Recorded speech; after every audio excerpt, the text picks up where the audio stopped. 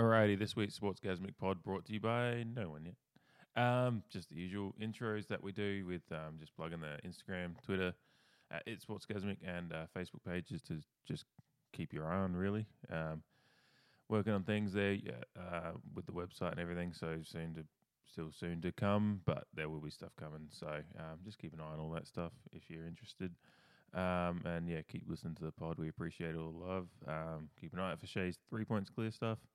I think he's at Shay Carlson QU on Twitter is the one that he's using for his professional stuff with his master's studies and whatever else. So yeah, that's about it from me. Oh yeah, apart from the fact that we do have one small interruption about 16 minutes into the pod. Nothing major, just like I usually push the keyboard away from where I'm like kind of leaning while I'm recording and chatting to Shay, and I didn't push it like to where I usually do, and I leant on a button and stopped the recording, which it just kind of stopped at a point where we were just finishing up our NBA China chat. So not a huge deal. We just had to go work out what we talked about for the last 2 minutes before I realised, then go back and just start again. So yeah, nothing major, but you'll just hear a little interruption there, and then from then on, it's still just all smooth sailing for the rest of the pod. So yeah, all good. This one, big NBA preview pod coming up. So yeah, without any further interruption until I interrupt again,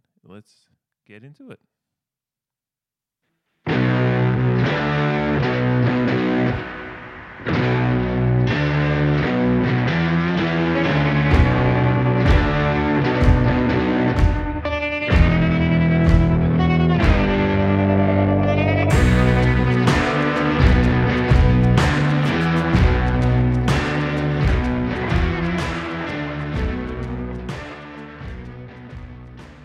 Alrighty, Sportsgasmic Pod coming at you for another week. Shay on the line, as per usual, the last few weeks. I need to come up with an intro. Every time I listen to the pod back, I'm just like awkwardly say hello. I mean, that's an improvement because you were like, yeah. Yeah. I was about to. You're David. Yes. I'll start introducing you maybe. Yeah, maybe we should do that. Like, I'll be like, this is Shay, and then you'll be like, this is and Andrea will appreciate that because you referred to me as David instead of Dave. So Dave. You're rocking a very Gardner Minshew-esque mustache right now. I am. Or Uncle Rico, either I'm starting to lose my mind in Connecticut, so anything to keep. I don't know. We talked about me possibly being the Joker last episode. Maybe that was off air. I think that was during that was during text because you just said, I'm sure alcohol was involved, but like, I haven't seen the movie, but yeah, slowly losing my mind out here. So mustache and everything. Yeah, well, unless you're dancing in bathrooms after shooting some dudes, I think you're okay. Yeah, I'm against the Second Amendment, so no, you're fine. You're gonna lose your mind in the good old fashioned normal way where we just lose our minds and I don't know, talk about sports and podcasts. Like, I mean, I'm losing my mind about the NBA season being 6 days away. Yeah, that's what we're talking about today. Wow. Transitions. Look, this guy's he's definitely in a master's program the way he's doing those transitions. Yeah. Grad student, whatever. Yeah, NBA season 6 days away. We've got a fantasy draft coming up in a couple of days. Time unknown. Yeah, I'm thinking all the Aussies screwing it up. Yeah. I'm like Saturday, 1 p.m. And then Sean, and legitimately Sean, I forgot, like, he does have a job that often is 6 days a week. He's like, I might be working, but he's going to hopefully get the old man to cover him for him. And then my brother's like, I've got cricket. And I'm like, oh, shit, yeah. Well, I mean, I was meant to play cricket this week, but I got to work or meant to be available for it. So, yeah, I'm going to try and push it. I'm thinking it's going to move forward by a couple of hours to try and get in just before he starts cricket. Yeah, Nate texted me. He was like, is our draft really at 9:30 on a Friday night? And I was like, yeah, man. Nobody said anything about draft times. Like, nobody had any input. And Nate was like, well, that's really going to cut into my binge drinking. And I was like, yeah. I don't like, just message for Nate. Draft is a perfect excuse to binge drink through. That's what I told him too. Yeah. And yeah, he'll be fine. I would certainly be drinking during the draft if I wasn't actually technically managing a business at the time. So I'll probably cut back with a few during it, but yeah, I'm in it to win it this year. This is not good content for people listening, but a lot of people that listen are in our league, so yeah. I mean that's fair.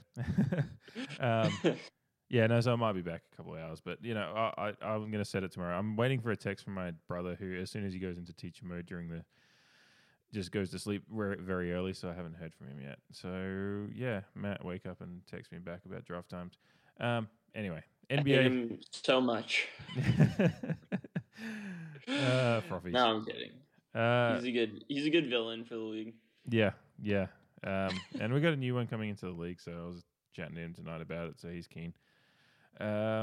But yeah, real NBA, real basketball is happening, and we're doing a pod about it today. Going to try and cover it's the NBA. Since you and me last talked about basketball on pod, we've gone through the last playoffs.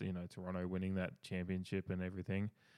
So there's a lot, and then obviously the off season with one of the biggest off seasons in big player movement I could ever think of, really.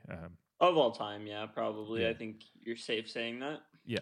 But I guess the first thing before we get into all that stuff is as we touched on the pod last week, I think I titled the pod Big Trouble in NBA China because it just felt perfect. But I guess the Big Trouble in NBA China part 2 is I think we were all waiting for when players that were there during this time would come out and talk, and certainly LeBron being such a vocal proponent for everything, social justice, whatever you want to call it. He's certainly vocal about everything he does with his the shot program and all of the things he's done with the hoodies for Trayvon Martin and all that. SB's things with the Banana Boat Crew. Yeah, all that stuff. Yeah, the Can't Breathe T-shirts I think happened at one point too. So certainly hasn't been afraid to put his foot forward on social issues, but he came out and probably was I guess it's not a surprising comments considering some of his. Certainly he's very invested in a lot of business interests, but more, unfortunately, a very badly framed comments about what's been going on in the last week and a half. Yeah, I think it was a little tone deaf considering his background, which if you don't know his comments, it was just kind of he kind of threw Morey under the bus, which the entire league has done, as well as ESPN has done the same, it feels like. And Morey can't really catch a break, even though he probably is the smartest guy in the room. And so when people say that he was mistaken and he doesn't fully understand it, I'm guessing he understands it a little bit better than almost everyone that is having an input on it now. But yeah, the comments just seemed very, I think Isaac Lee tweeted out from the Ringers, Republicans buy sneakers too, the old Jordan quote. It seemed kind of like that because LeBron was certainly protecting his own business interests, it seemed like. Yeah, and that's what's I can understand, and what I tried to think about when LeBron made his comments was I was tried to see where he'd been for the last week, and obviously being with the team over in China and all that, there's certainly I can imagine it was a rough week for them, and I can understand from the standpoint of the ill-informed comment is one thing. Him questioning the timing of the tweet, maybe waiting. Yeah, I mean, timing is it's a subjective thing when it comes to there's people actually dying in Hong Kong and whatever with these things. So timing in that frame of mind is you can't really say that anything's bad timing when you're trying to put some light onto an issue that is actually taking lives from people and is a human rights issue and democracy and all those things. But from the standpoint of if he's just thinking, Daryl Morey obviously is a GM of a team, he does have certain responsibilities he does have to think about when he is making these tweets. So I can understand from that standpoint what LeBron was trying to say. Just think about where people are, because worst case scenario was there's NBA players that were over in China that could have been under threat of it's a very volatile situation on both sides over there. So that might be where his frame of mind's coming from. But then he also mentioned the financial impact and all those things, and I don't think those things should have been mentioned. If he was trying to make he should have very much probably, if he didn't want to say anything at all about Daryl Morey for or against, that would have been fine. If he just wanted to play a straight bat and just say, hey, it was a rough week in China because of this, I'm not going to say anything more about it than that. That would have been okay because it would have at least just said, hey, rough week. We want to try and diffuse the situation. But what he's done is actually poured gasoline on it because now he's got his well, people in Hong Kong are pouring gasoline on LeBron James jerseys and burning them. So, yeah. Yeah. And that just shows the sign that maybe he was a little ill-informed on the situation because they're burning your jersey now, dude. And I know he probably doesn't care. He's been through that before with stuff like that. But I just think the comments it didn't help anyone. It didn't help him. It didn't help the NBA. It didn't help Morey. It didn't help anybody in this situation. It only hurt the thing. And the thing is, he has coaches helping him with this stuff, PR coaches, probably his own PR coaches beyond the Lakers PR and NBA PR coaches. Mm-hmm. So I cannot believe that this was the route they ultimately ended up going. But, I mean, it's just money is the bottom line, as always. And defending rights in America doesn't cost him any money. Defending rights in China will cost him money. And yeah, they were over there, but the fact that they would be in danger because someone was speaking out about freedom just shines more light on how corrupt China is and not how bad the tweet was by Morey, in my opinion. I just think we're completely missing the whole issue here that China is basically creating human rights violations left and right over there, and nobody cares because they spend a lot of money and the United States owes them a lot of money. So it's frustrating. Yeah, that's a very fair point, is that LeBron wouldn't he put, some could say he puts his safety on the line in America too with the things he stands up against, because there's plenty of your right-wing leaning sides of America who, just not to beat around the bush, if they had a gun in their hand and saw LeBron walking down the street and had a chance, that's the kind of opposition LeBron has with his stances in America, but he doesn't mind taking that stance because the NBA, on their side, the way the NBA portrays themselves as a very liberal league, Steve Kerr, we always bring up Steve Kerr because I think he does a fantastic job of speaking his mind. And Trump's attacked him for like a week straight. So yeah, he's obviously doing something right. Yeah. So LeBron, on one stance, depending on which street he walked down in America, he probably is smart enough not to take him down those streets in those certain cities in the South, possibly that would. Yeah. But he's happy to create opposition against himself in America, but because that doesn't actually affect his business interests, because all of his business in America is on the other side of the ball, where people enjoy the NBA and understand the people that are involved in it. Whereas in China, where he can see the dollar signs plummeting, he's suddenly taken the other stance. And unfortunately for LeBron, and I'm a LeBron supporter. I love him as a basketball player, and I don't think he's a terrible person or anything like that. But I think he's unfortunately he sees how his social justice works in a business sense in America, and now he's seeing how it works in the other side in China, and it's they're conflicting interests in China, and it's not working for him. And unfortunately, I think that's what everyone's seeing through at the moment. For him, everyone is starting to wonder which it's kind of a two-faced kind of scenario that he's putting himself into, and he's going to have to pick his next words very carefully on this, I think. Yeah, and he said he's not going to talk about it anymore, so that would be picking him very carefully. But yeah. It is just a thing where you can't just pick and choose when you're going to be a quote-unquote social justice warrior, which I hate that phrase because it's just like, whatever. But if you're going to fight for freedom, you can't just pick and choose what freedom matters. Freedom is universal. It's a democratic right, I guess, and countries seem to keep moving further and further away from it. Sports organizations move further and further away from it. I don't know if you saw the scenes in Bulgaria yesterday. That's people horrible. Are moving away from it, and if you don't speak out, it's going to happen where you are sooner or later. So it's best to keep speaking out for everybody's rights. Yeah, and we're all we're fans of the league and stuff, so we're. Some could say we're complicit in it too, but we're at least we're at least happy to acknowledge what's right and wrong, and us as fans are hoping everything moves towards. We're always hoping that everything we support moves towards a more equality based realm of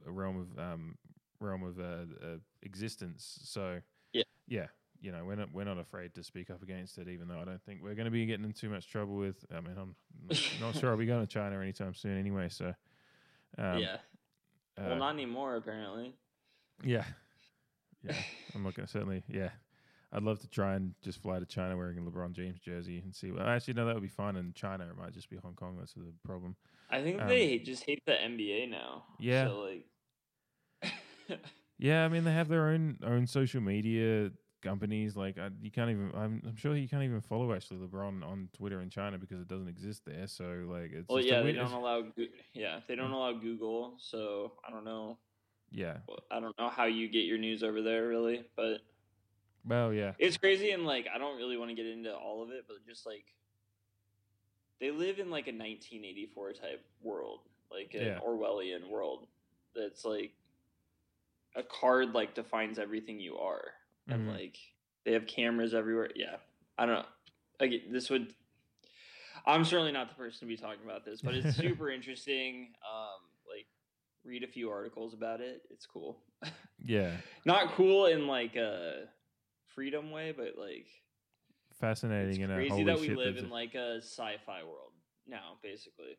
Yeah, it's unreal that we can be sitting here having a discussion across, halfway across the world about this, while the nation to the north of me is just completely, backwards in that sense. It's just, interesting that we still live in a world where there's such varying degrees of freedom and this is just highlighting one particular instance of it that is crossing the divide into the league we support in America, one that is such a social socially conscious. Yeah.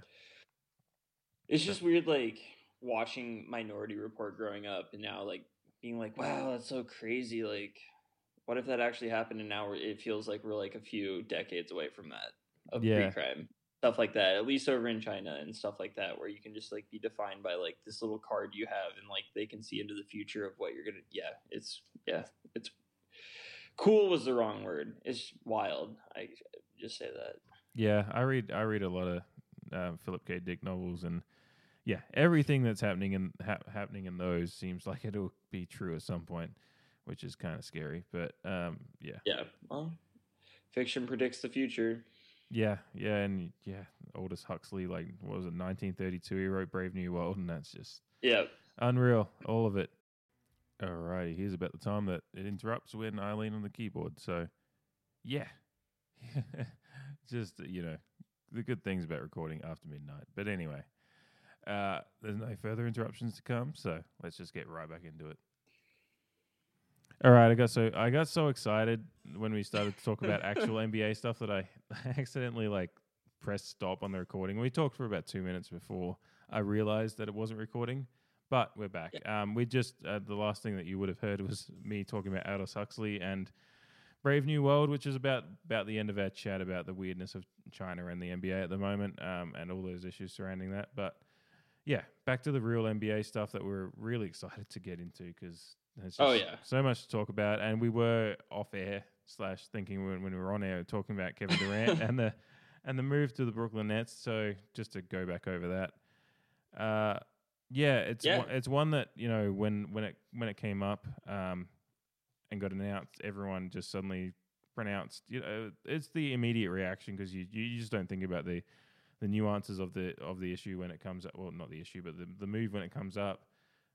Everyone thought, oh yeah, Brooklyn Nets immediate championship contender, and then everyone remembered that Durant was out for the year basically, and Kyrie hasn't had a great run of being a leader on his own team. So I think we're all a bit tempered on the Nets, and as we were talking about before we realized we weren't recording, Durant's injury may not be one that is as easy to come back from as some people are just assuming because it's Durant that he'd be able to come back from. Right. It's an injury that nobody's come back from 100%. And what that means is even if Durant comes back at 80, 90%, that's still not the guy that was winning the MVP and winning titles, especially as he gets older. I think the prime of an NBA player is probably 27 through 29, somewhere in there. I think when Durant finally comes back, he'll be over 30, if not 31. I think he turns 30 this year, so I'm unsure on that. But it is an injury that will be tough to come back from, and Kyrie's going to have to be the leader on that team. So, it's uncertain if he can do that yet. Yeah. But maybe with KD can be a locker room leader, and Kyrie can be the scoring leader and offensive leader and all that kind of stuff. But until he actually does come back, we won't know how they really fit together and how this plays out for the Nets. This could be kind of like we were saying off air. This could be something that we look back on and think it was a monumental move, and it really wasn't in the long run. Yeah, and that's what just looked it up. He's actually 31 now. He just turned 31. Okay, in I knew he September, was either a year older than me or a year younger. Yeah, so you're talking about if he's back towards the end of next season, then he's 31 and a half. Going to take a bit of time probably to get back into the swing of things as far as basketball form goes. So that's running out the end of next season. So you're looking at the start of the season when he's, if everything goes well, fully fit, 32. The Brooklyn Nets finally have Kevin Durant and Kyrie Irving, who, as I've said previously, Kyrie himself doesn't have the best injury history. Some dodgy knee injuries and other issues popping up. Certainly an incredibly talented player, but an interesting dude. Admitting to reporters that he, the flat Earth stuff we've talked about before and don't need to talk about again, but. He was talking to reporters last year about how he called LeBron to apologize for not realizing leadership was so hard. It's not the kind of that was bizarre. Yeah, it's not the kind of guy you want to be entrusting with the team going forward this year as Durant recovers on the sidelines. So, I'm not that hopeful for the Brooklyn Nets to be anywhere near even good this year. I actually think they might struggle a little because, we mentioned before when we thought we were recording that, DeAndre Jordan isn't the guy that was, hanging out in Lob City 5 years ago. So, no, yeah. I do like Jared Allen though a lot. I think he's still on the team. So maybe he was a good fantasy pickup for me last year.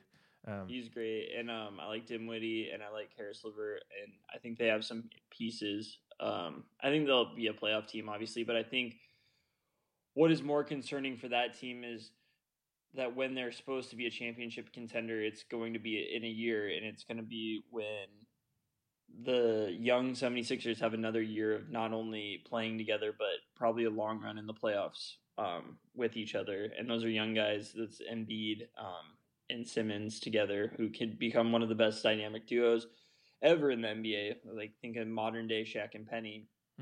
But also the Milwaukee Bucks with Giannis entering his prime in probably a couple of years, in another year when Durant will be healthy. Giannis will be entering his prime, and I think he might be unstoppable. So that's two teams right there that are going to be really hard to get through from an aging Durant and a Kyrie who knows how he can be as a leader. And maybe there's some more moves next offseason. So I don't think a title is in the Nets' future. And I think that's the bigger worry right now than how they're going to play in 2019. Yeah, and that's the thing. Like, the East is actually getting a little bit stronger. A few years ago it was basically the LeBron's East, and that was it. Excuse me. But now it's you've got the Philadelphia 76ers are a legitimate force with everything they've gone through to build that team. I was really impressed with them bringing in Al Horford's a guy I really like.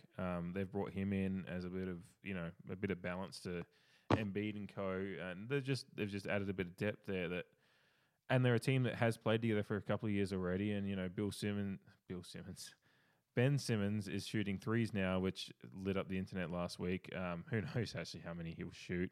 Probably has to be a wide open three. But if he is improving his shooting, because that was a big knock on Ben Simmons, was whether he's going to be improving his shooting or if he's just going to be the player we've seen. But he does seem to be trying to work on these things. So if he is adding to his game all the time and improving the player that we've already been quite impressed with when he's playing well, that 76ers team is just going to be an ever evolving force in the East.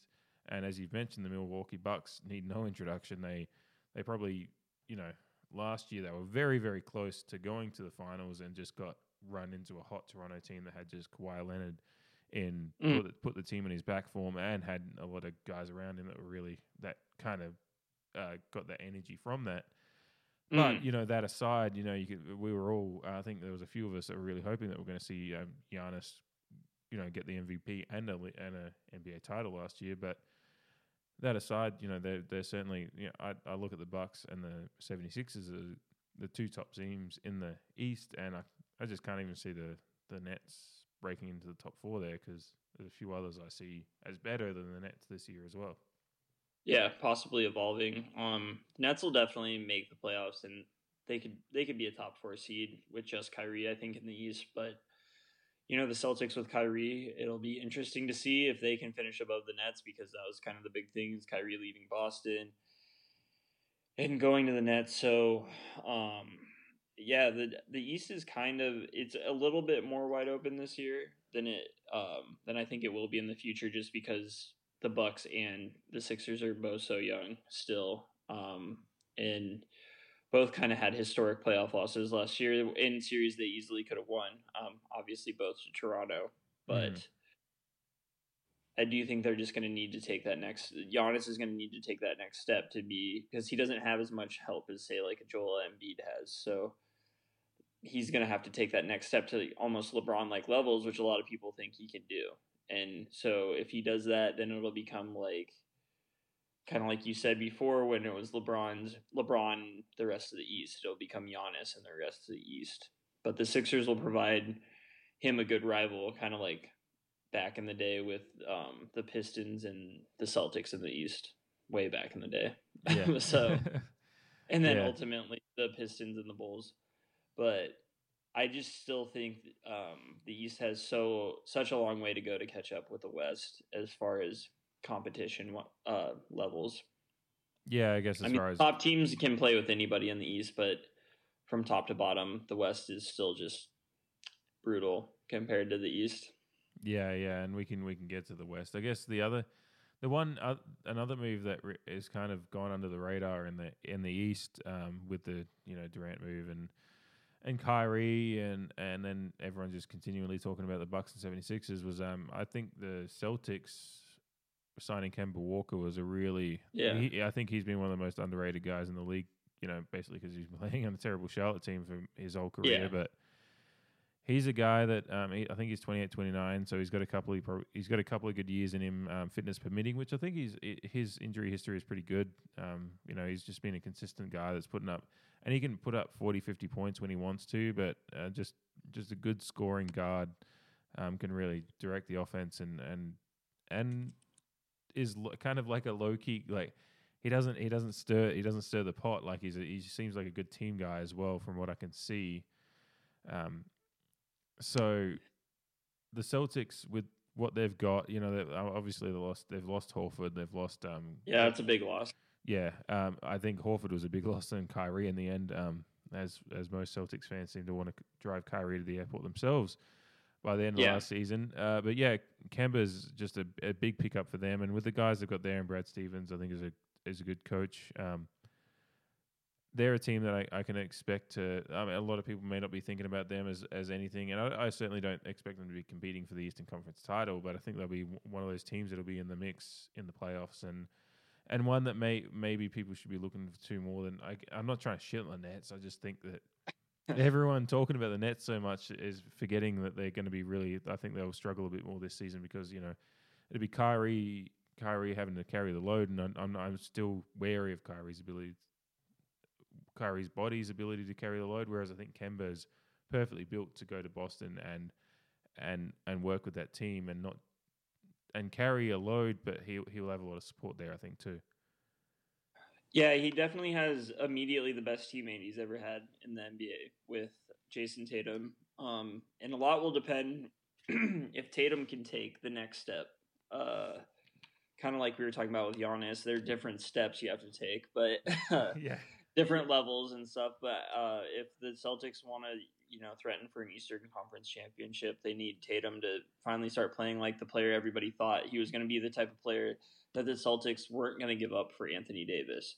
So I think he slumped a little bit last year, and his confidence wasn't as high. Obviously, the Celtics still have some good pieces.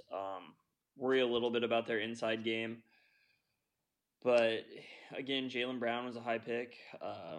If he comes to play, they can compete. They could easily be a top 4 seed and have home court in the first round. So I'm excited to see it. I don't know exactly how it's going to work because it seems like the Celtics always have a plethora of guards and no real solid inside game, and then you lose Horford, who could really do a lot of things inside the paint, whether it was playing a small 5 or just spreading the defense out as a stretch 4. I just think losing him will be a big deal.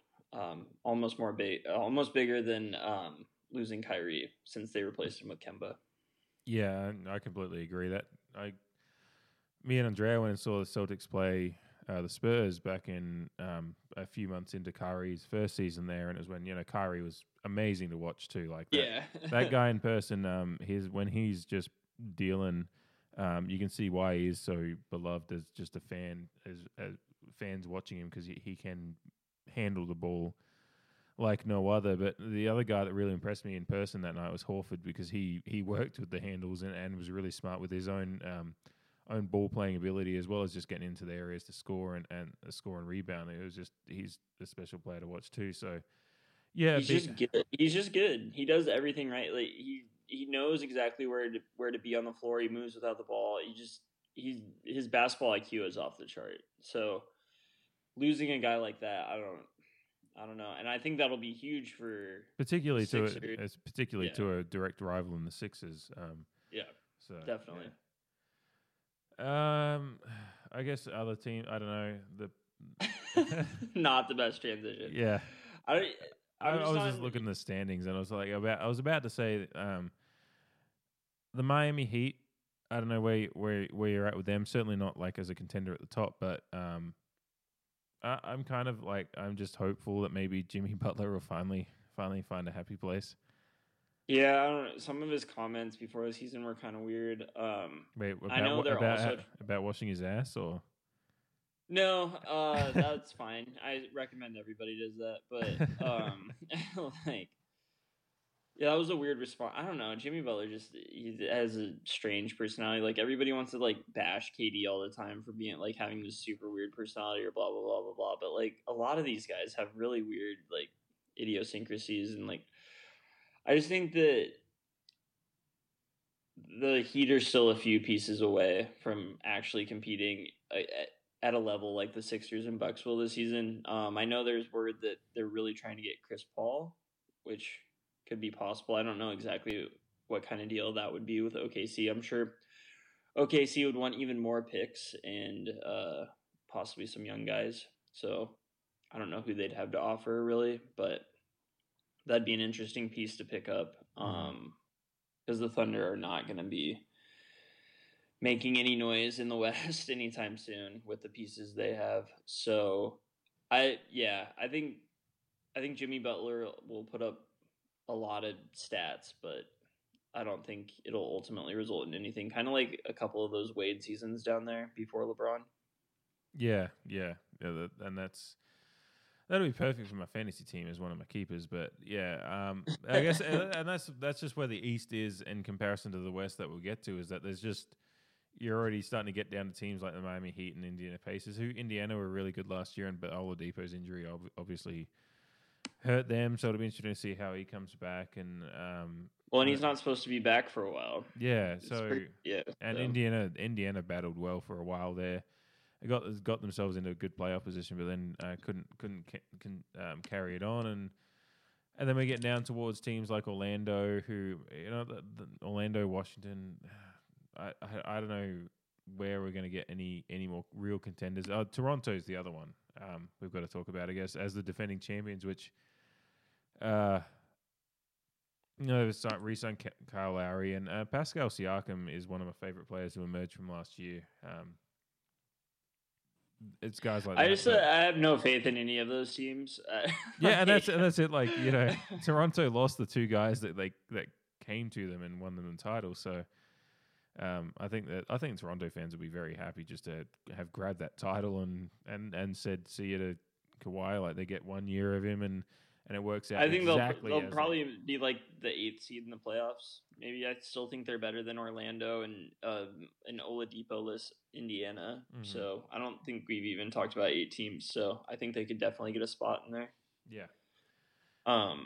Other than that, yeah, I mean they're not going to contend, and that's the issue with the East. Is we've talked about Milwaukee, Philadelphia, and the Celtics maybe as a 3rd seed, and that's about where I'm at. Like I can't see anyone coming out of that conference that isn't Milwaukee or Philadelphia. As far as the finals go. Yeah, there's always some weird things that go on, but I think it will be between those two teams this year, and it'll be great because it's a bunch of young guys, neither of which have been to the NBA Finals as a group, so that'd be a cool Eastern Conference Finals matchup. Yeah. But movements happen, so yeah, we'll see. I touched on it. I can't remember if it was in the non-recorded part that we did before, or but yeah, the Knicks.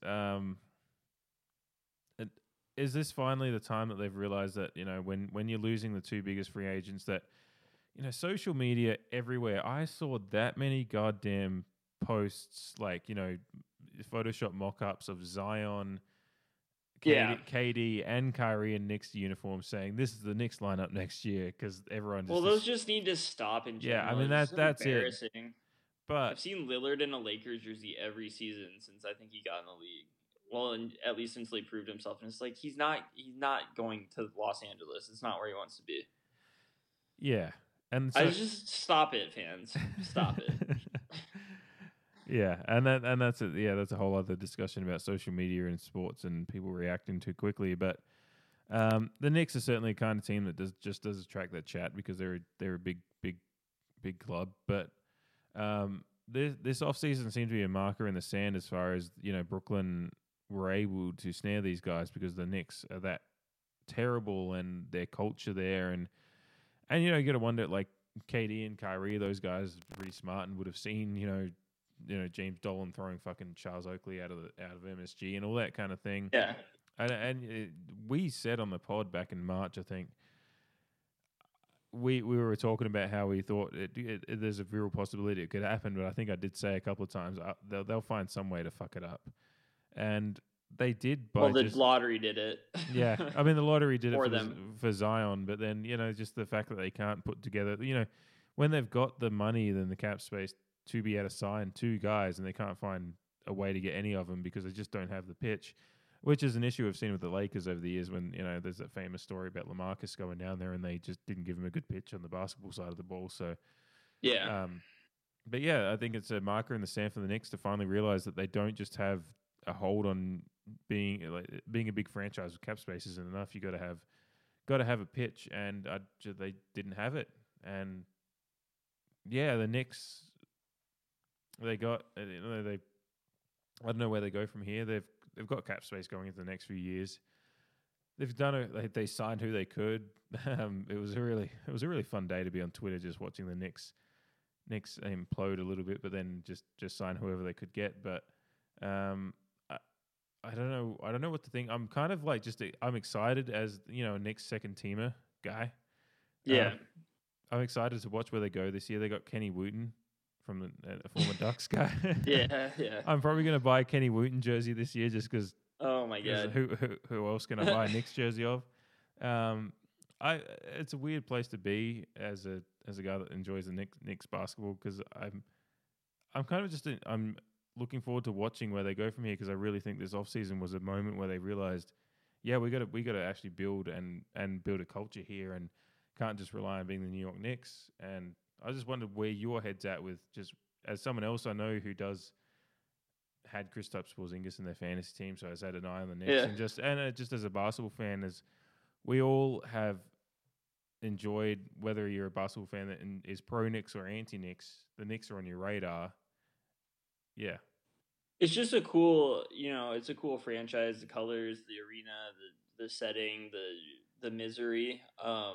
It's just, I think they swung swung and missed pretty hard. That whole offseason, it's not totally their fault because they didn't get the number 1 pick, which I think they were talking about turning the number 1 pick into Anthony Davis anyway. Mm-hmm. But New Orleans ended up getting the number 1 pick anyway, so that's kind of funny. But I think they'll be. I mean, they're not going to be good this year, but hey, let RJ Barrett be. Let him go out there, see what he has. They got Julius Randle, who's a good piece. They're not going to be good, but they could be fun to watch a little bit. Watch the youngsters go. I mean, I think RJ Barrett is. He's a top 3 player in this draft. He went 3rd. He might be the second best player in the draft. We don't. I think Ja is really good, but they have no hope but the future. So yeah, and I think that's what they leaned on that a little bit. I mean, they got Dennis Smith Jr. in that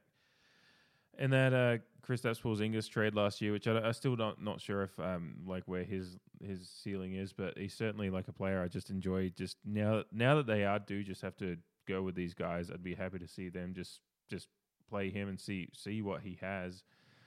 Mitchell Robinson was exciting last year. Kevin Knox. I'm trying to think who else was around, but RJ Barrett certainly, like, he's the kind of guy that they've just got to throw him on the floor now. Frankie Nicotine, I don't think he's going to be.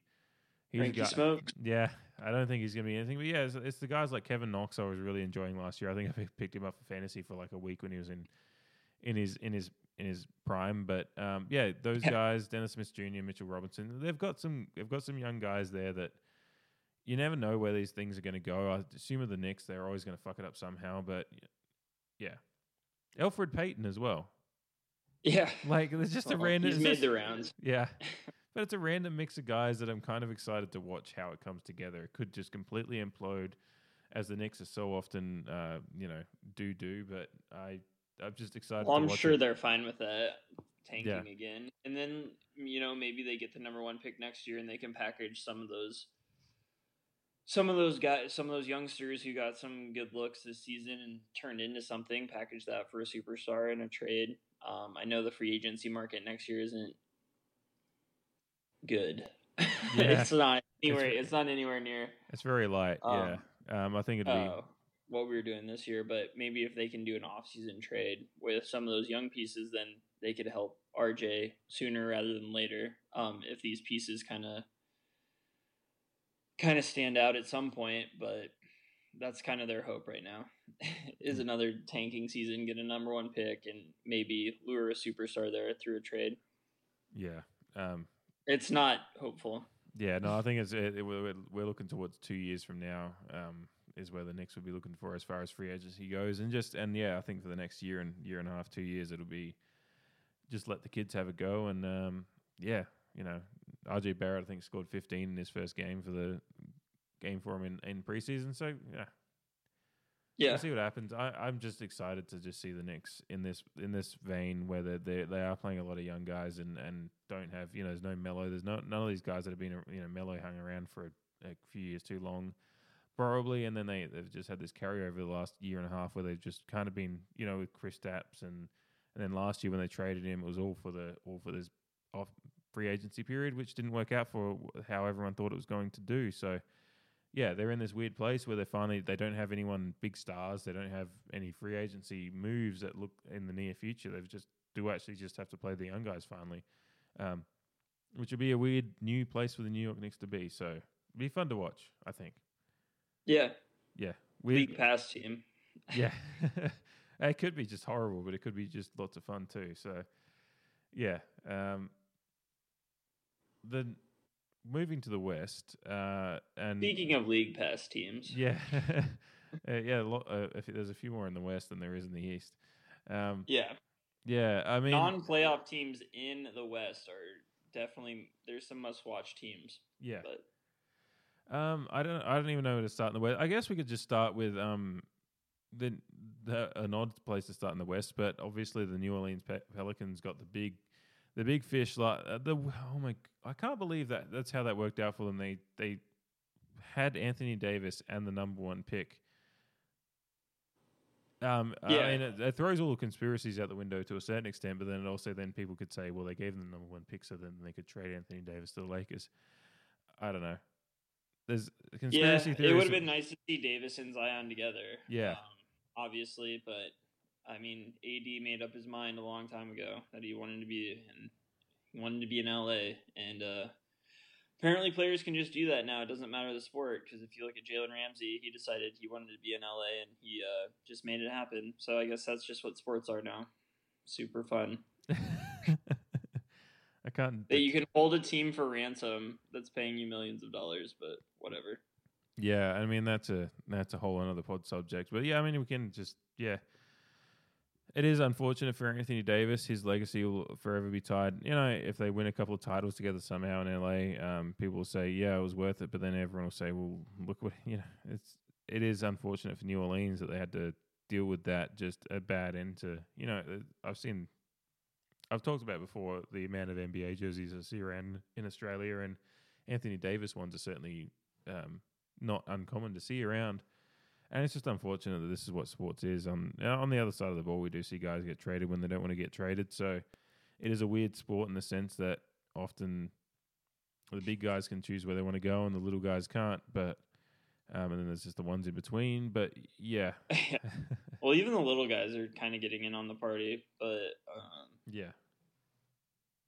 Yeah, I guess if we're starting with New Orleans, they definitely have some pieces, and they've looked quite good in the preseason. But it's just still a lot of young guys who don't have experience battling in the playoffs or for a playoff position.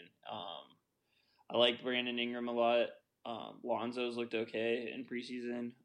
Zion looks great. Obviously, looks like the next LeBron.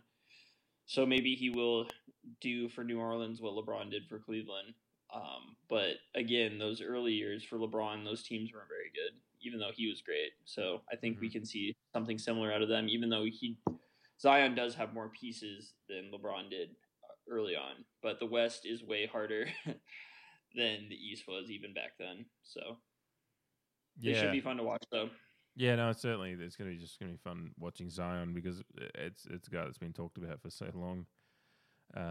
And everyone thought he was going to be a Knick or whatever. But then it was interesting, those stories that came out about him actually not being as keen on the big market. I think there was those stories about him just being okay with wherever he went. Like he might be a different kind of dude in the league, which would be good. It's probably perfect for New Orleans to develop for the next few years as they try to build a team around him. Is that he does seem like he's probably invested to be down there for the next few years. Who knows what will happen when the big lights of the NBA hit and when he's starting to come towards the Anthony Davis time where he started pushing for a move, what will happen. But it'll depend what the team does. But, yeah, I think I don't know if they'd be a playoff team quite yet, but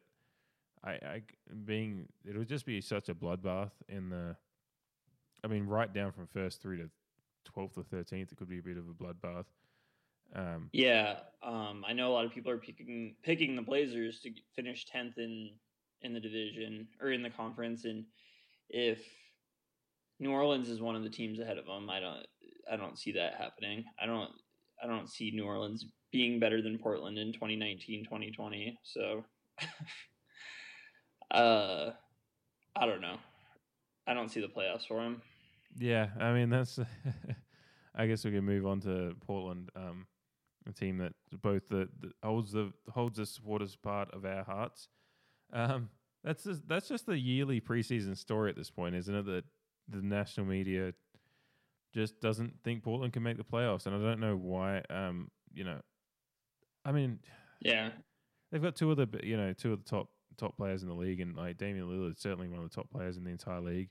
CJ McCollum's still slept on, but I think a lot of people that actually know basketball know how important and great a player he is as well.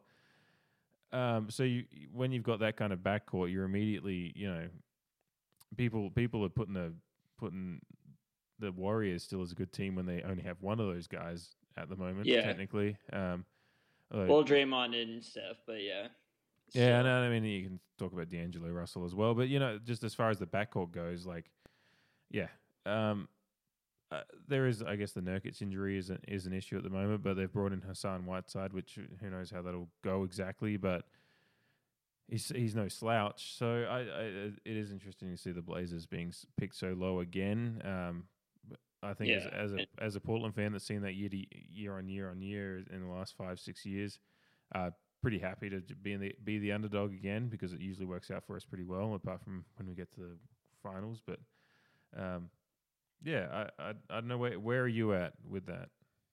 I think they probably won't host a first round series, but they're right around there, 4, 5, 6 in the West. I think they have that talent, even though some teams have reloaded. I actually bet someone in my class the $20 that they'd finish above the Jazz. So everybody thinks, the Jazz got Mike Conley, and they're apparently world beaters. I mean, I don't know. I just think people sleep on how good Damian Lillard is, and I can totally see the East Coast bias when it comes to it as well, because they play late here. So you're not seeing what Damian Lillard's doing. They're just like, oh.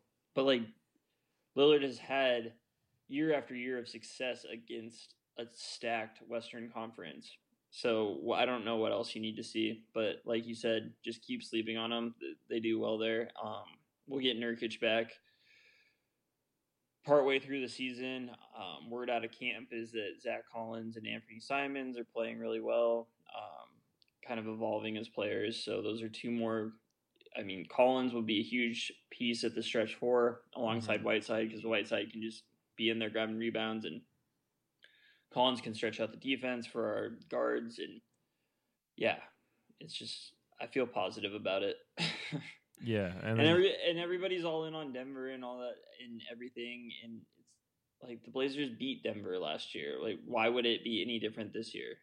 I don't. Yeah, I genuinely think they beat Denver with a hobbled. I think Lillard ran out of juice and had a couple of I think he had just some knee niggles after it. I remember one game early in that series where he kind of just was hobbling a bit, and I think his knee was playing up. So they beat that Denver team, and look, we're not saying that these with Enes Kanter at center as well, rather than Nurkic. Yeah. So, and that was with Jokic, just playing out of, he was carrying that team through as well. So, and who is now extremely fat again. So, how good are they going to be? Yeah, we're not trying to shit on these other teams. It's just it is interesting, as people that have the Blazers as the center of the basketball world, to see how much they're being slept on yet again in the power rankings and all that. The Blazers had a post up this morning just showing their power ranking place and just basically saying, hey, this is where everyone thinks we're at again, and we're just going to use that as as locker room material. So and they've got Kent Bazemore and Rodney Hood's back. They've got Kent Bazemore as well. They've got some shooting there, and so that I think they're well balanced. Obviously, Nurkic coming back and hopefully being the Nurkic we know and love will be a massive boost, because he is such a special player at the Blazers. Last year, he really came to the fore with his aggression and his confidence in his own abilities. So that certainly is a worry going into the season that we don't have him. But they've done what they can to build around that. And every team, as we've talked about in the East already, Kevin Durant's not going to be a factor at all. There's a lot of teams that are battling these similar issues of having big names on their roster that aren't available at the start of the season. So the Blazers I think they're in a pretty good spot, and sleep on us. Go for it. The West is brutal. Obviously, from the top down, you have the 2 LA teams, which we'll get to here pretty soon. And the Rockets reloading. I'm interested to see how that goes, and we'll get to that. But it's not going to be the easiest path to the Western Conference Finals again. But I just think the continuity between coaching staff and superstars and the influx of young players who are starting to finally get it, I think that'll be a big part of the Blazers' success this season. So I don't see them finishing 10th. I'll say that. Yeah. And just one, it just came to mind as I was thinking. I remember Vince going to one of the last regular season games last season, where I think it was the game that Anthony Simons put up like the 35, 37 points in that game that they were 37, yeah. That one that everyone thought they were trying trying to tank it for the playoff Yeah. positioning, and then they ended up winning anyway. And he was super impressed with him. So, yeah, he was showing signs then, and yeah, Zach Collins has really impressed me with his ability to post up for corner threes and stuff like that. Like, he can really stretch it out, and yeah, he'll battle though too. I mean, he fouls out of like every game he's in. So yeah, and that's I mean, another year of maturity maybe, but hey, I mean, he it's was young good. when he came in. Yeah, it's good to have guys like that. So yeah. Yeah. Well, moving to, I mean, I think the biggest competition will be out of LA. I honestly do. Whether it's the Clippers or the Lakers, obviously, who do you think has the edge in the Staples Center battle going into the season? I actually I think it's the Clippers based on the fact that well, I do have the quest. There is as with every team. But there'll be question marks come up with the Lakers when you talk about him in a second. But Paul George, his shoulders last year was he was an MVP candidate for a little bit there, and then his arms started to fall off. I watched Evil Dead 2 earlier, and there's just limbs flying everywhere. So I was just immediately picturing that with Paul George. But good old Sam Raimi 80s horror special effects. But yeah, so Kawhi. I haven't seen those. I need to check them out. I hadn't watched especially since it's October. Yeah, well, that's why me and Andrea are watching horror movies every day. We watched Friday the 13th Part 3 the other day, which was another masterclass in acting. Acting is a stretch of a term there, but yeah, sure. Just a fun month to be a horror movie fan. But yeah, I have to send you photos of a front yard at the moment too. Nice. Yeah. Anyway, back to Paul George and his shoulders falling off. Speaking of zombies, yeah. That's the issue with me with the Clippers. I think they're the better placed team, and Kawhi I think is going into this season as the best player in the NBA, besides Giannis, because I think LeBron, obviously his age is just a factor there and everything. Giannis is the MVP. Harden, obviously his playoff run really just hurt him again, as it does every year. He's like the Clayton Kershaw of the NBA. Absolutely. Brutal. And Kawhi just went through and just had this all-time run to lead a team that no one expected to win a championship, get one, and then say, "Hey guys, see you later," and be able to leave okay, and then go to the team he wanted, and just string them along right up until the end, which was just hilarious, considering everyone just kept on waiting for the announcement that the Lakers weren't going to get him, and then he went to the Clippers, and then an hour later it was Paul George. Oh yeah, Paul George is going too. So yeah, that was bizarre. Yeah, I think the Clippers are a better place, but again, I think there is some injury issues there, and which I also think the same with the Lakers too. So yeah, there is a hole at center for the Clippers right now. We'll see if they do anything about that, or if they just a young guy can step up. I know they have that one Croatian who's over 7 feet tall, but Zubac. Yeah. And he'll be big on if they're going to compete with the Lakers, who obviously will have a big inside presence with Anthony Davis, and if Dwight can hang on there, we'll see. Yeah. Yeah, I would give the slight edge to the Clippers right now, just because Kawhi is a killer. Like, dude, he's just going to win wherever he is. And you give him, Paul George is way better than anybody that was on that Toronto roster. Even at 80%, Paul George, like we saw at the end of the season, is still better. And then you throw in a guy who works like Montrezl Harrell, and that's a pretty formidable front three right there. And then with the Lakers, it's just, I have to see it in the LeBron era. Last year was pretty pathetic, and I know they made a lot of moves, but Anthony Davis never stays healthy. LeBron is getting up there and had his first serious injury of his career last year. And is that a sign of things to come, or is he reinvested in his body and really trying to push for a title? I don't know what his goals are anymore. I obviously think he wants to win more titles, but with a banged up AD all the time and an aging LeBron, I don't know if that's in the cards, especially with how deep the West is, and every playoff series you're going to have to go through is going to be a team that can easily beat you. Yeah, and I think that's where not the East anymore. Yeah, I'm not worried. That's where my worry is with the Lakers is both LeBron's ability to carry his body. I think we all acknowledge he's probably been one of the supreme athletes we've ever seen as far as his ability to play at the level he has and keep his body on the floor. But last year, obviously, we saw a big injury, and yeah, he's going to be carrying the load a little bit because Anthony Davis certainly isn't he's a bit of a porcelain doll as well at times. Yeah. And then you got DeMarcus Cousins they signed him injured. Yeah. Immediately. Yeah, one of the most sad media day photos I've ever seen was that one of him just in his Lakers jersey, just head bowed. Yeah.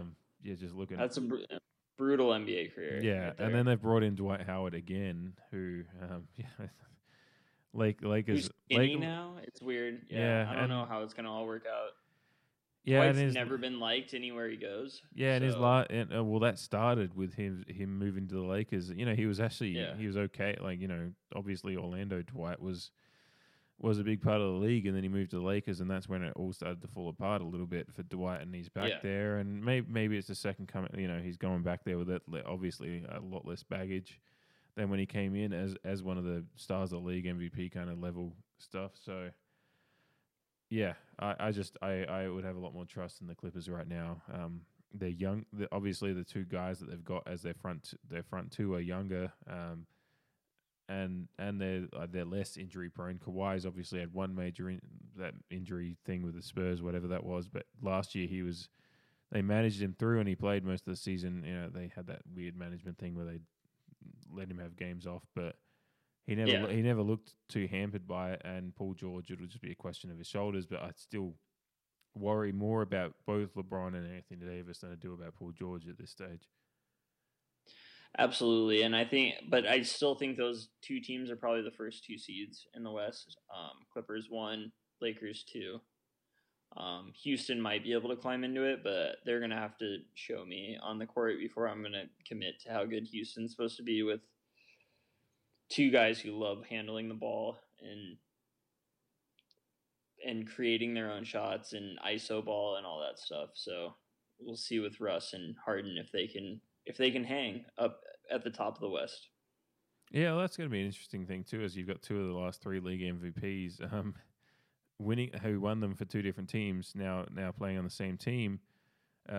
And there's a little bit of the storyline of the what could have been with the OKC Thunder back in 2012 as well, with the team they had together then. But yeah, with how their games have developed over the years, you know, Russ obviously it just didn't work at OKC for him to play the way he did.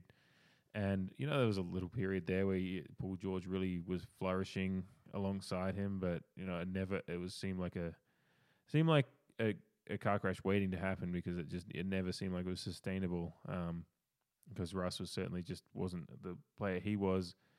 And I'm really intrigued by the James Harden Russ thing. I don't think it'll work as well as the Chris Paul thing did, and that was obviously hampered by the fact that Chris Paul just couldn't stay on the floor. But when Chris Paul was out there, I think he actually worked out to be a better foil for James Harden and the Rockets at large, a lot better than I thought it was going to work out when he originally ended up there, and I think that's where the Rockets may have possibly missed a window there. Yeah, I mean, I'll just have to see it. I don't really know how it's going to look off the top, but I don't think they have quite enough to hang with either LA team or even arguably the Warriors right now, because I do think Steph is going to have an MVP like year when he has to carry the team, and he's won multiple MVPs before they had KD, and I think him and Draymond will be perfect together. I think the Warriors will surprise some people this year. So yeah, I mean that's that I was going to get to that, and Steph, this is going to be a really fun year.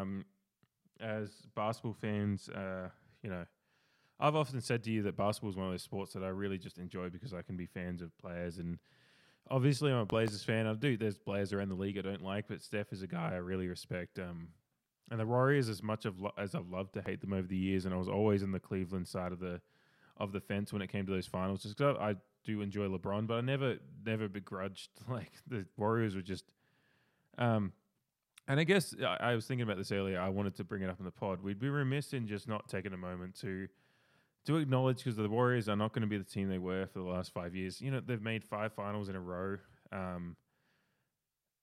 We just got to acknowledge how great that run was. It was certainly the most fun era of basketball I've ever seen.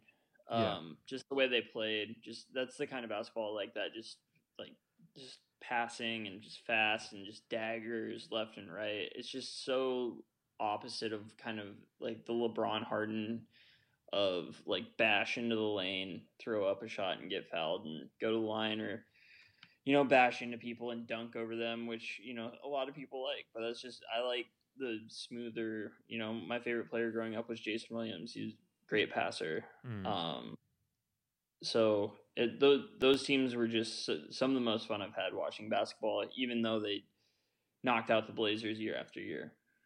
Yeah, we had to watch them destroy the Blazers. There was that one playoff where the Blazers got I think maybe 1 win, and that was fun. That was a good one. And there was a couple of great games in there, but last year they really did destroy the Blazers pretty well. And but yeah, I just wanted it really is just, we are going to look back in, whenever we're looking back on the history books, whether it be in 10, 20, 30, 40, 50 years, this period of NBA will be remembered as a game-changing point in the history of the league, and the Warriors will be front and center of that, and they'll go down in the annals of the history of the NBA as one of the great teams, one of the great coach teams, one of the teams that had some iconic players.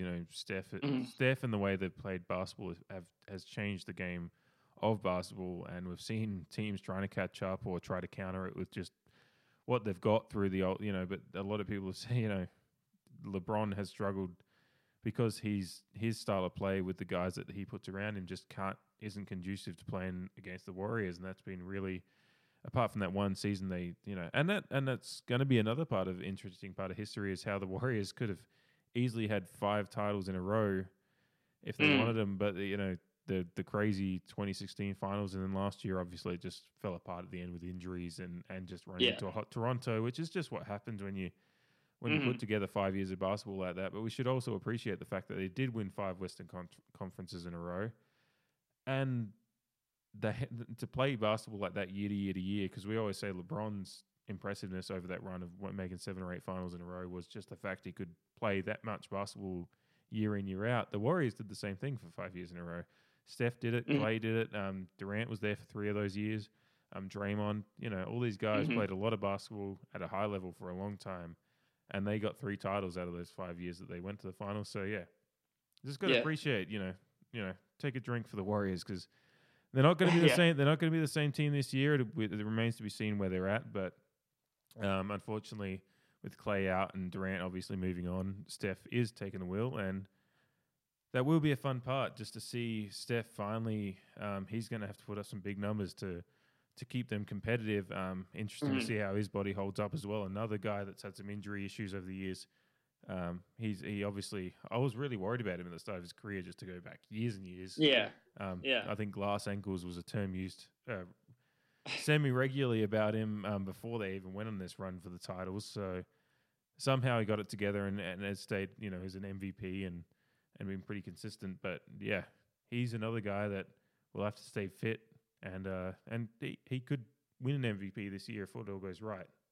Yeah, absolutely. I'll just remember him as the best shooting backcourt of all time. And the dynasty might be over, but they're not done playing together, and it'll just be a memorable. It's just fun to watch those guys shoot. So hopefully Clay comes back at some point. Who knows where the Warriors will be? I still think they're a top 5 team in the West, with the addition of D'Angelo Russell, Draymond Green still, and Steph. So we'll see. Yeah, and that's going to be another fun part, is that D'Angelo Russell was in, All-Star last year with the Brooklyn Nets, and, I guess you can say that's the other side of the coin with all these free agent moves and players choosing their own destinations, is D'Angelo Russell was an All-Star with the Nets and just got shafted. Yeah. But he gets to go to a team with championship pedigree, so that's it. Probably a better move for him, but we'll see if he can. I mean, this is his 3rd team, and he's only been in the league for 5 years or so. I don't know. Yeah, well, I give him a mulligan on the 3rd team thing, with the fact that he was under the the wise running of the Lakers by Magic Johnson and co. Yeah. So, yeah, that's true. I'm not going to blame him for that move. Everything failing, but just the obviously he proved to the Lakers why they probably should have maybe worked with him a little bit more with how he played for the Nets last year. Maybe that was his ceiling. Who knows? We just got to see what he does at the Warriors this year. But he'll certainly get his chances because they are, not nearly as strong as they have been in the previous years, with Durant moving on and Clay obviously being injured, which is a shame because Clay's certainly one of the fun players in the league to watch and a fantasy player on your team. So double blow there. That was brutal. Yeah. Yeah, go on. The next group I just have is a collection of teams that I just don't really. They could make the playoffs and they could be as high as the 5 seed. With the Jazz, the Mavericks with Luka Doncic and Porzingis. I think they're going to make some noise this year. Obviously, Oklahoma City is going to fall out of the playoff picture, so somebody has to fill in that role. And other than that, I don't know. The Spurs, can they hang on? The Kings will be fun to watch. Minnesota, can they finally figure it out up there? There's just there's a handful of teams that you just don't really know what to do with because you don't know what version of them you're going to get. Does Mike Conley really swing things in Utah? I don't know. Yeah, Utah's that seems to be the fun hipster team to just jump on and like last year, everyone wanted them to be I think everyone last year thought they could possibly challenge the Warriors and never got close. So yeah, I don't know how Mike Conley swings that because then you've still got I whether it's just the anti, I don't know why I just never like watching the Utah Jazz that much, to be honest, which may be just a personal thing for me. I don't know. Extremely racist crowd. Yeah, that might be part of it. Right in their arena. Yeah. Yeah. So I'm just not hot on them. Obviously, I love Donovan Mitchell, so as a basketball fan. But he had his ups and downs last year, and certainly working Mike Conley into that offense. It's not. People always think when you're adding a guy, it's automatically going to make you better. But then you've got a minute shares are an important thing in the NBA, and you've got to find his minutes are going to be taken away from someone else's. Obviously, I think if they can keep Mitchell, Conley, and Rudy Gobert fit all year, they're going to be good. They'll be in the playoffs easily. Where they fit in that, because it's going to be a bloodbath as far as where wins come from, and it'll depend on which teams just are consistent from the start. I think as to where the breakdown comes from. Because if you start off slow while you're trying to gel, that might just drop your win total that little bit, where you drop into the 4, 5, 6 rather than being in the 3, 4, 5 or 2, 3, 4. But you mentioned the Dallas Mavericks. That one's going to be the interesting one for me to watch because, it's going to be fun watching the Euro duo and seeing where that ends up. Doncic obviously had a fantastic year last year. A guy that I don't think anyone expected to be. He's a top. He was a high draft pick, but I don't. Just how good he was, and right away, had to. And just with Porzingis, I think people forget how good Porzingis was before he got hurt. He was having a great year with New York, and then there's been a lot of off the court shit and stuff like that with him, and so I think people have just forgot how dominant he can be on the court. So I think that'll be a really good duo. They're both super young, so I don't know if it's going to be enough to. I think they would be a playoff team if they were in the East, but I don't know in the West because you have other upstart teams like Sacramento who also threatened to make the playoffs last year. But I'm more of a De'Aaron Fox guy, but yeah. Yeah, no, I just love Buddy Hield. I think he's such a fun player to watch, and it'll be interesting to see if because he's a big shooter and in a league that is obviously we're just talking about the Warriors. It'll be interesting to see how he can develop and being a shooter like his. Guys like Steph and Clay, those guys have separated themselves by being consistent and back to our Blazers as well. Those guys, being a good shooter is one thing. Being able to do it time and time again in clutch situations and all that kind of thing. So Sacramento, for them, they'll be looking, De'Aaron Fox as well, and they've got an interesting team up there. I think Harrison Barnes as well. Like, just an interesting squad there that could be certainly in the playoff picture if they get everything right. But I think they'd be on that bubble or in that 7, 8, 9, 10 spot. But yeah, like you said, there's places that obviously OKC fall out. Phoenix aren't going to be a factor. Neither are Memphis, I don't think so. But everything above that, the Spurs, I would expect maybe they finally fall out this year. But at the same time, you got a Popovich coach team with some veterans. They always there. make it. Yeah, they'll just they're one of those rare cases where the coach, plus having guys like LaMarcus Aldridge and Patty Mills and stuff like that, just a plucky team. So it's going to be a bloodbath. There is going to be some good teams that finish in the 9-10 spot that will have better records than the guys that are making the playoffs in the East for sure, which has been the case for the last few years, and unfortunately will be the case again this year. When you just want to see the best teams playing playoff basketball, and you could potentially see a team like Sacramento or Dallas playing pretty good basketball miss out in the playoffs. So yeah, definitely. If you had to pick an NBA Finals right now, 6 days before the season. I'm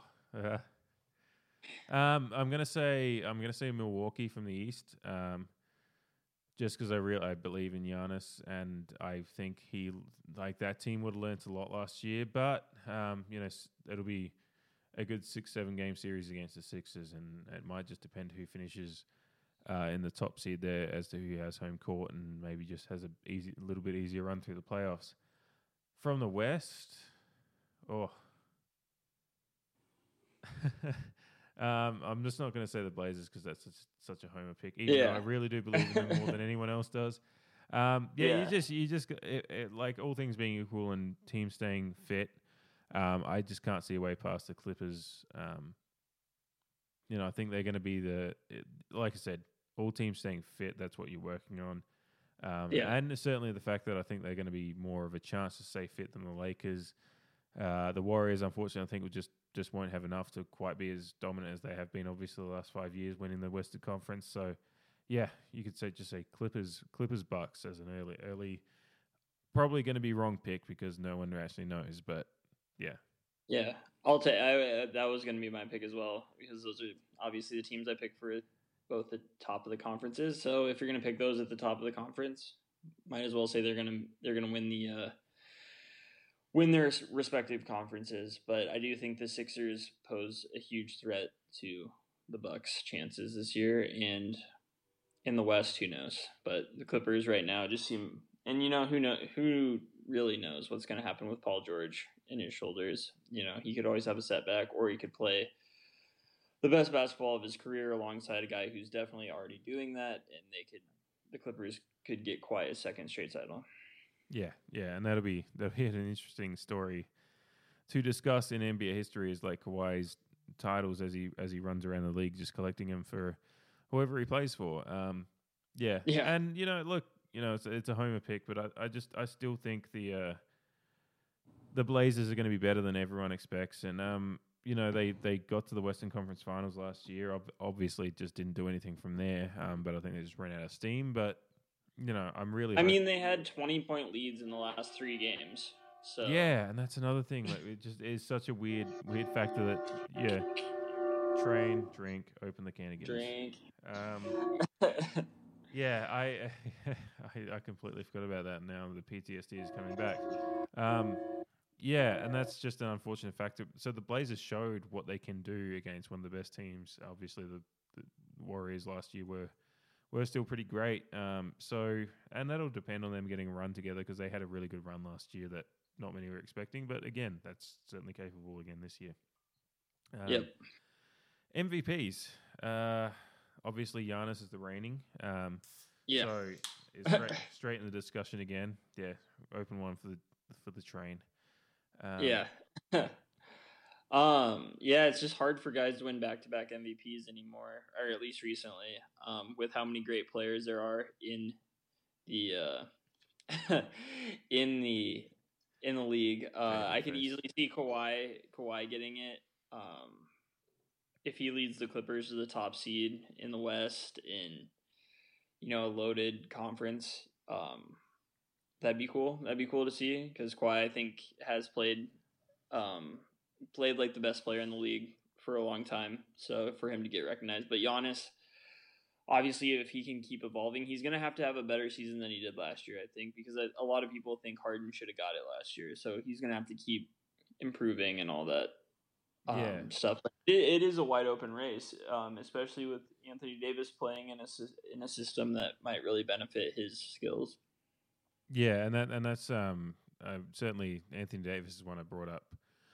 I can't remember if it was off pod or on pod to you earlier, but I just, if Anthony Davis can actually put together a season that he plays, because a couple of years ago when he was really playing good basketball for New Orleans, he was in the discussion, at least as one of those names thrown up there.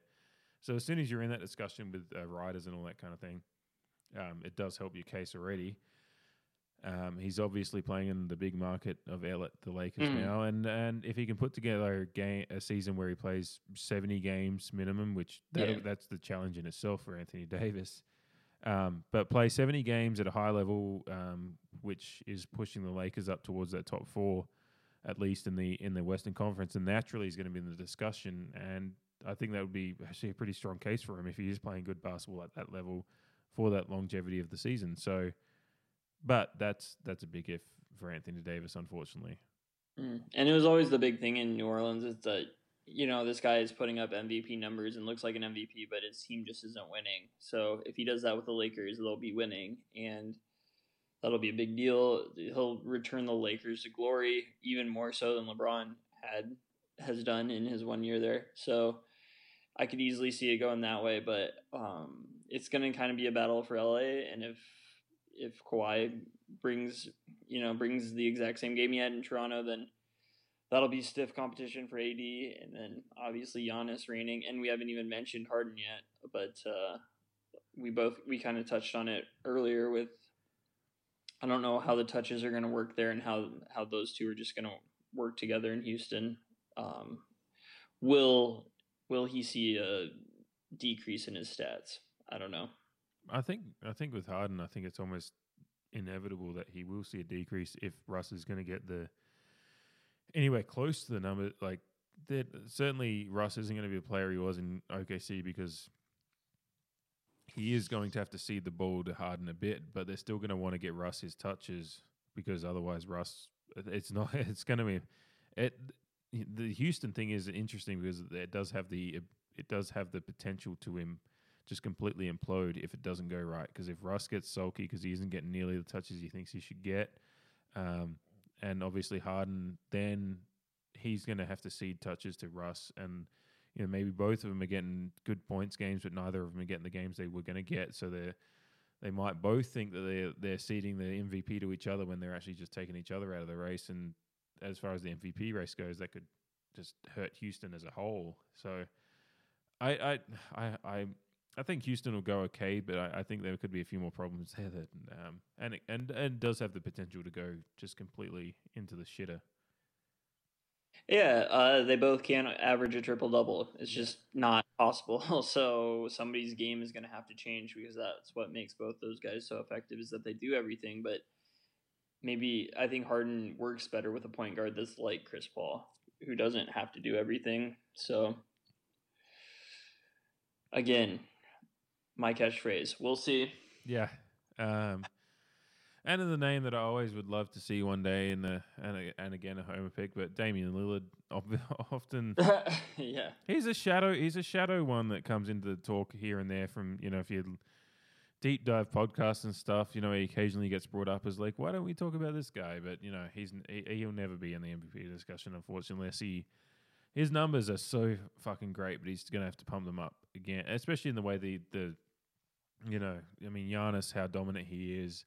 And then Harden has his years where he's, the year he won it, he was scoring, the triple doubles he gets and the points he scores. Lillard's never going to be that player. So, no. Yeah. Giannis, is anyone else in the East a chance? Is Giannis and because Simmons isn't going to put up the numbers. Embiid isn't this kind of player that's going to be an MVP candidate. So really, there's no one else in Kyrie. Yeah. Again, as Kyrie. I say, Yeah. Kyrie isn't the kind of player that puts up those numbers anymore either. He hasn't had. He has occasional 40-point games, but he just doesn't. If he's having a 40-point game, he isn't. Harden does the 50-point triple double kind of stuff. Kyrie's never going to be that player either. So, yeah, I can't see it. And again, as I said earlier in the pod, Kemba Walker's the right player I rate probably over Kyrie. So, and he's not going to be in the discussion either. So, it's Giannis versus the field in the West, I think, for the MVP. I agree. Yeah. It's just a very, very just agreeable end to the pod there. Yeah. Well, I mean, we don't have a lot to work with yet, so. Yeah, I mean that's what the preview pod is. It's all if buts and maybes, and likely going to be wrong ease at the end of the day. It's often what happens is we'll look back on this in 6 months and go, oh Jesus Christ, we didn't realize the Phoenix Suns were going to be a playoff contender. No, that's not going to happen. But otherwise, yeah, there's a lot. Steph winning the MVP is possible. It's a dark horse right now, so.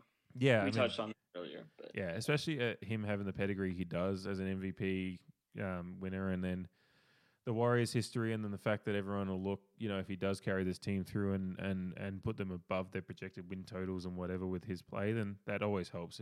When you can carry a team to be better than what everyone expected, because Giannis, the Bucks weren't probably expected to be quite as good as they were last year, and Giannis put them above that plane, and that's what helps. Whereas, Harden just carried on with what they did, and it was an old news. So, part of the MVP story is something that is a story. So, it will depend on what the biggest story of the year is. If it is Steph carrying that team through to be a lot better than what people think, then that'll be a big case for him. So, absolutely. Yeah. What's your favorite jersey? Just to throw a curly one at you. There's been a lot of good ones come out. I haven't seen all of them yet, obviously. I do know the ones that were on, that the Clippers are wearing on the cover of Sports Illustrated are terrible. I don't know if you've seen the GTA uniforms is what I'm calling them. Yeah, I'm actually I don't mind them, but that could be. You love GTA. So. Yeah. I think they're I think they're corny. Yeah, the GTA uniforms is actually a great analogy, and probably why I like them so much. So. Not my favorite ones of the year, but yeah, certainly. I did see that the Warriors will have, and again, I haven't seen a lot of them, but I saw the Warriors are going to have a San Francisco throwback with white with like a gold trim and red and blue that are just perfect. Yeah, they're going to be. Yeah. Yeah, fan of the Blazers 50th one. They're all right. Yeah. I'll be buying one of those. It's cool to see there's a lot of throwback ones, like Denver are going to have their throwback ones. Toronto are bringing back the Raptor ones. So, yeah. Those are obviously some of the best of all time. Yeah. Brooklyn have an interesting City Edition one. I'm not sure I'm a fan of it, but it's like BKLLY. It's I thought those were corny too. Yeah. I think they're marketing, some of them they're marketing for kids a little bit more, especially those Los Angeles ones. Yeah. That's just like what clothes looked like 15 years ago. Like at like stores, it would be like a random jersey with that font, and it would say like a city name or like say Brooklyn or something. Yeah, and just have a random number on it. Yeah, no, you're not actually that far wrong from like there's like the. It was a weird time when we were like all the school, FUBU things and stuff like that. Yeah. Oh yeah, I definitely had some FUBU jerseys. Yeah, I had. Yeah, it was cool at the first school I was at, and then when I changed schools, people were like, "What is that?" And I was like, "Oh yeah, I'm at a private Christian school now. This is terrible." Yeah. It was not my best era, but I was in elementary school, and I liked hip hop, so that's what they wore. Yeah, just FUBU jumpers and bucket hats. Yeah. Oh, I'm still a proponent of bucket hats. Oh yeah. You got to. Yeah. I think that's about that. I mean, we're pretty much wrapped up on the pod. I'm like super excited that it's good that we got this one out of the way because in the sense that, honestly, like next week there'll only be a few games in when we record. So because I think it kicks off next Tuesday, and I know the Blazers don't tip off until Wednesday, and I'm sure a lot of teams are like that. So yeah. We won't have much to talk about, so we can continue the preview. Yeah. I mean, we'll be able to do first impressions and then get back to talking about some. Well, I'm sure we might have some things to talk about because this is the only pod we're going to be recording this week because we're just busy. But just nix the NFL stuff and all that because it's just there was some interesting stuff that happened there. But we'll get back to that next week or the week after. I'm just bored by the NFL right now. I don't know what to make of it. It just seems like it's in kind of like obviously the NFL season's shorter than baseball, but it's in that kind of that middle season. Don't get me started on baseball. Yeah, it's in that middle season part where you're just not sure. Like you're starting to see some separation, but then you're just not sure where it's going to end up because it's still just such a long way to the end of the season. So it's just a weird time in the league. Jimmy G versus Brady Super Bowl. Lock it in. Everyone's locking that one in. I'm not quite there yet. I think they're good, but yeah. And as much as my trepidation about the Patriots too. But anyway, we're not doing that this week. We're not doing it. They'll be fine. The Patriots have my Jets this week, and I think your Jets. I think they're favored by 2 touchdowns. Yeah, now that you got Sam Darnold back from mono, they're unbeatable. Sam Darnold MVP. Oh, Jesus Christ. 1-0, start the season over.